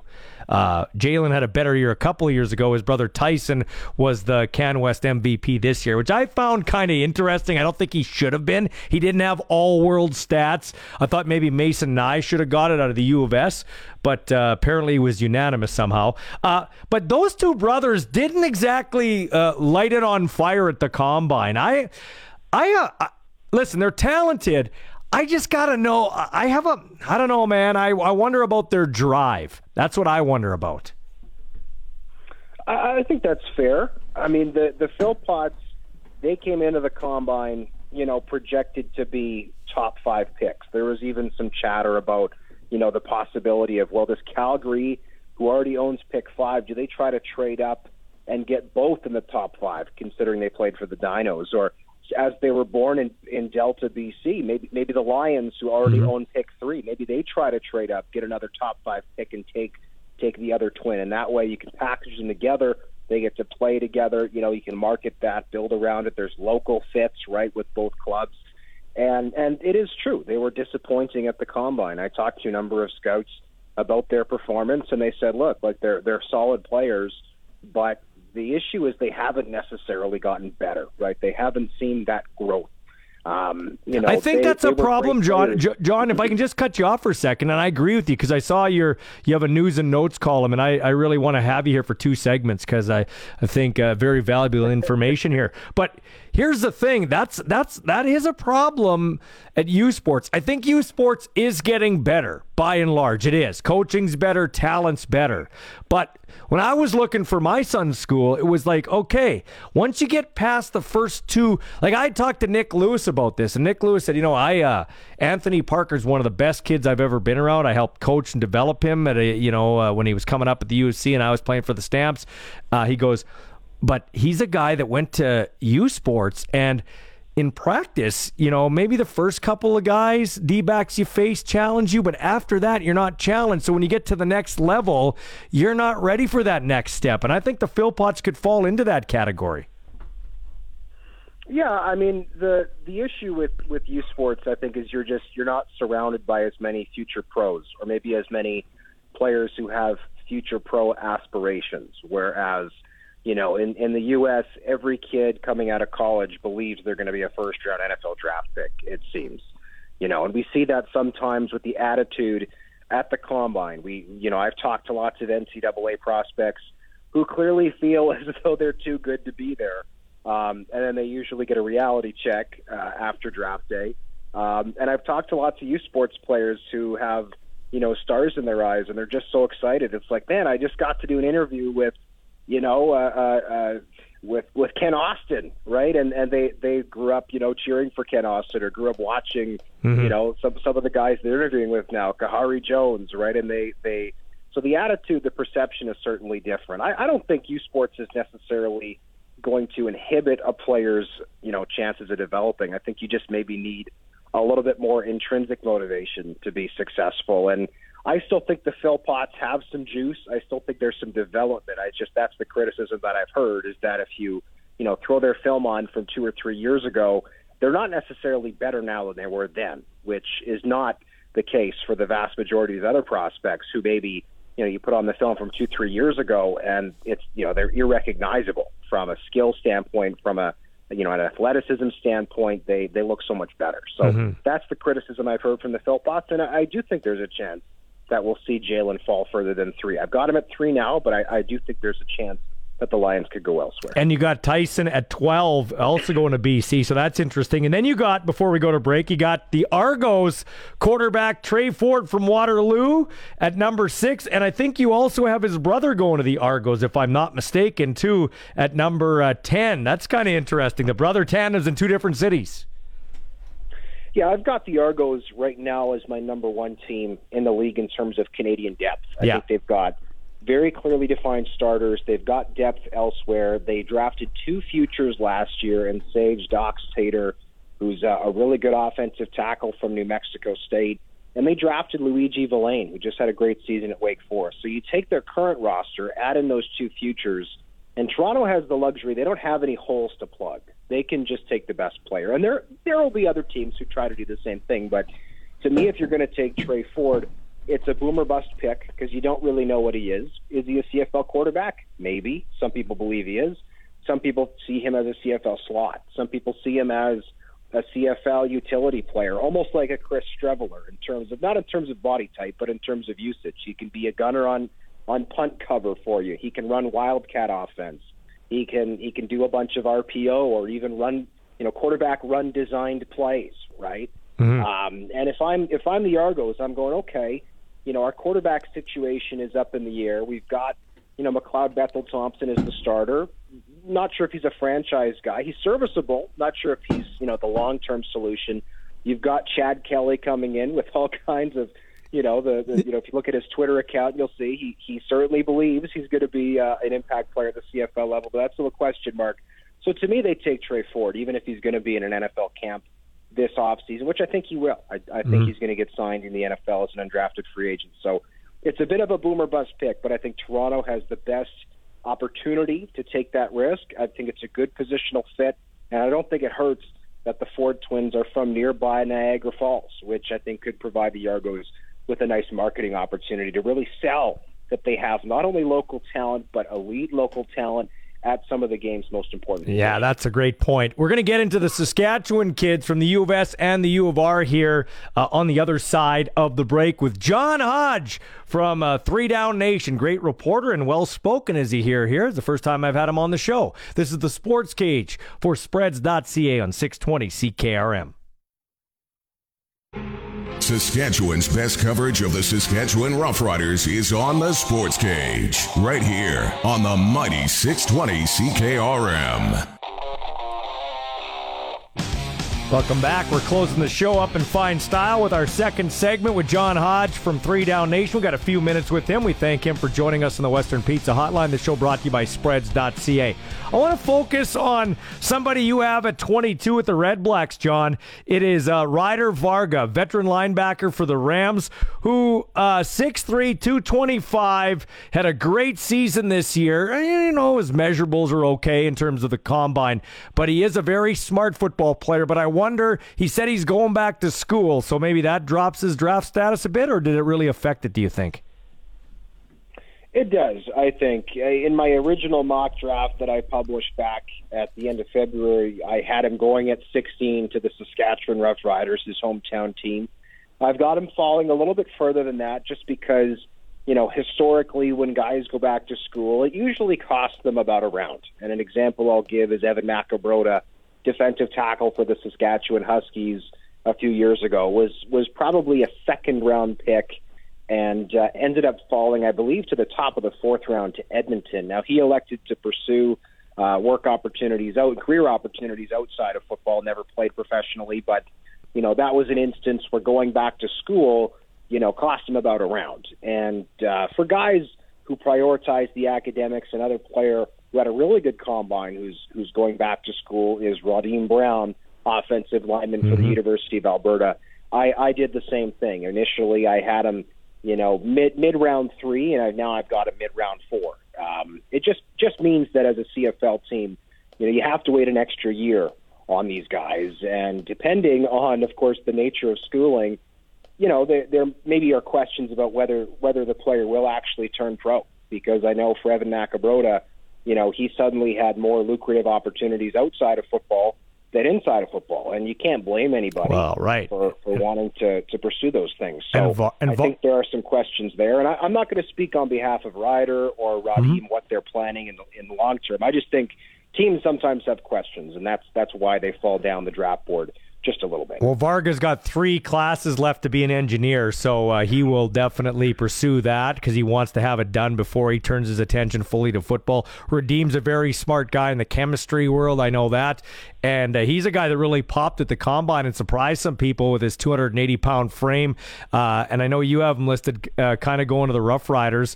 He's a Saskatoon guy going to the U of A. The highest-ranked Saskatchewan player, and I'm not talking from the U of S, I'm just talking Saskatchewan third-base player, but he is at the U of S, is the guy who comes from the Yorkton area. That would be Noah Zur, big offensive lineman, who's really got his footwork down now this last season. In fact, he went up against the guy who you have listed as number 2, Deontay Knight, in the Vanier Cup, and didn't give up a pressure in the game I watched. So I'll tell you what, his stock has really risen. And the Riders have spent on U of S Husky players the last little bit with Lacombo and Matlin Riley. Exactly, and that's why I've got that fit there. I see the offensive line as the biggest need for Saskatchewan. Brendan Labatt did not play last year, has not officially made a decision regarding 2022, but my belief is the Riders are operating as if he will not return to the club. And then, of course, they had Dakota Shepley depart for the NFL. That offensive line, I think they took steps last year. They were very young with Logan Ferland, of course, starting full time at guard. Matlin Riley was hurt most of last season. But I think, first of all, there's that very strong pattern of Jeremy O'Day drafting local products to consider, plus the need. And if Noah Zur's on the board there, and I think there's a reasonable chance he will be at 7. If you're Saskatchewan, I think that's a pick you can't overthink too much. I think you say, okay, this kid's from our backyard. He fits our biggest need. He's 6'7". He's going to be a good pro, and he is pro ready. He's arguably the most pro ready offensive lineman in the draft. I think that'd be a fair thing to say. There might be some other guys with higher ceilings, I would argue, but if you want a guy who can come in, make an impact as a rookie, I think Zur is a very solid pick. And then another good football player from the Huskies, a Saskatchewan guy, U of S Husky guy, is Nathan Cherry. And you mentioned Mac Henry leaving for Edmonton and Chris Jones. Riders, need some depth at that Canadian D tackle spot. He's definitely a contributor for the U of S Huskies. He was a big-time player for them in their Vanier Cup run. He was, and he's a player, I think, whose stock has really risen. If there's a position at which I would say there's been a bit of a little bit of lack of depth in recent drafts, I would identify the defensive tackle spot as one that has not necessarily had the most depth. And so teams are hungry around the league for defensive tackles. There's not a lot available, and a lot of them, part of the problem is that a lot of D tackles, if they're athletic enough, they get converted to the offensive line at the professional level. And so, if Nathan Cherry is there for the Riders at 16, I think that would be an outstanding pick for them. I think he's still got a lot of room for development. I think he can get a little bit bigger, which would be great. The question is he still going to be available? I don't think he's going to go after 16. I don't see the Riders passing him up there, but I do think there's a potential for him to sneak into the early first round, or even maybe at the tail end of the first round, because I know the Winnipeg Blue Bombers, for instance, really need to add some depth there behind Jake Thomas after losing Jonathan Kongbo to the NFL. So I think there's a possibility Cherry goes higher, but I've got him right now to 16 to Saskatchewan. 3 Down Nation, you can find his great work and the list of his 2.0 mock draft, John Hodge, with the 3 Down Nation. Thanks for guesting with us. We're going to call on you again if you don't mind. Anytime. That's the great John Hodge from 3 Down Nation. That will wrap up our show. All our guests come to you via the Western Pizza Hotline. The show is brought to you by Spreads.ca, as it will be tomorrow when we are going to talk to Glenn Suter. Hopefully catch up with our weekly chat with Coach Craig Dickinson. Maybe ask him about some of these prospects. So much on the show. Brad Haroff, coach of the Regina Pats, will join us talking about guaranteed win night on Friday against Winnipeg. Yeah, you heard me right. Guaranteed win night for the Pats. So much to get to tomorrow. Hopefully you're going to join us. Thanks to my producer, Colson Schultz, our program director, Abby White, and you for listening. We'll talk to you tomorrow.